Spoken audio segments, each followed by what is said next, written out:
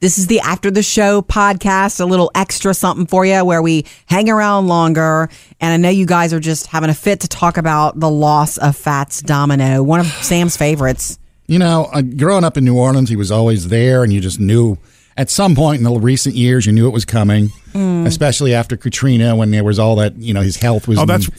he actually had to be saved from his home during Hurricane Katrina, didn't he? Right. Yes. And after the storm, I actually went back by the house because they restored the house. And it was down in the lower 9th Ward. It was really cool because he had one of those houses that just, you couldn't miss it. If you knew what the address was, it's got FD on it, and it's like, there's Fats's house. And that's cool. It's I'm gonna miss him. Well, my introduction to him was on the TV show Happy Days as a kid. Oh yeah, because Blueberry Hill was like that. I guess one of his biggest first national hits. Yeah, and was it? It was Richie. Richie Cunningham sang it. That's right. Yeah, whenever Richie would always meet up with a girl, it was always Blueberry Hill. Right.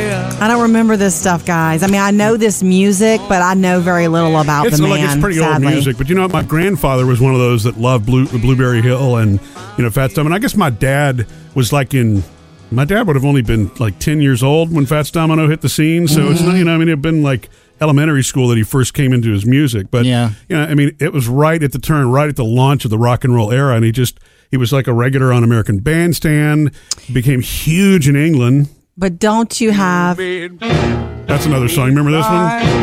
Everybody's heard. If you don't know Fats Domino, everybody's heard some of these songs, right? Yeah. They're kind of timeless. They're just, 1950s. Okay, so your dad, though, was telling us, me, you, and the girls one night recently that he met Fats Domino and spent a long time with him one day. Well, Sam, actually, you'll probably think this story is cool. Yeah. My dad was in, a band that played in high school, and a friend of his was one of these tinker types. This is before technology had anything close to guitar pickups and things that were really, they had guitar pickups, but there was really nothing to mic a piano with. And so when they went to play high school dances and stuff like that, they carried a full-size piano around with them.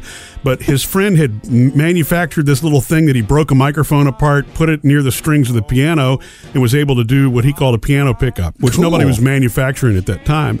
And so somehow Fats Domino's band got word that, there was this local band that had a piano pickup. Had a piano pickup. And so he scheduled an appointment with the guy. And so my dad went with his friend, and they sat there for about 3 hours with Fats Domino, demonstrating the pickup, and Fats played the piano and told stories and gave, advice on how to do songs and write and stuff. And then, wait, did your dad's friend go on to invent this microphone? Please tell me. And, cash in? No, that's what he said, is that, somebody else had developed it by then. When you're messing around with stuff, I guess he didn't think about patenting it. I know. He just gave it to Fats Domino, and look who's the millionaire. Right. But that was his brush with greatness with him. I always thought that was cool. And you know what's weird about that, Sam? Never heard that story until my mother had passed away. That was one of the stories my dad had never really told before. Every time we get together with Dane, that's your dad's name, we call him Pawpaw Dane. Yeah. Now, he is a storyteller. Yeah. It's not like he was more quiet before. I mean, I don't know why it was just that way, but they operated as a couple, and we've never heard so many stories as we're hearing now from Dane, and it's crazy, interesting stuff like this. Oh, yeah, I know. I spent 3 hours once with Fats Domino. Why does it become that way? Because I've had stories, not musical ones, but like when my dad was alive, and my mom even tells these, they come out of the blue, and it's like, I've been around forever, and you've never told me that story. And I guess it's just they don't realize that it was just life to them, and it's cool to you. Or there are times with our kids that I don't realize to tell them stuff. It's just been in my past, because that's how those stories get passed on. I mean, see, to me, that's why even though telling the story of Fats Domino, who was 89 when he passed. I mean, it's all older than us. But this is a man with a legacy. You know what I mean? Yeah. His music and his story, to me, still needs to be kept alive. Here's who doesn't know. Here I'm just pulling it from my playlist here. Everybody knows this song, right? Blue Monday, how I eat Blue Monday. So good. Yeah.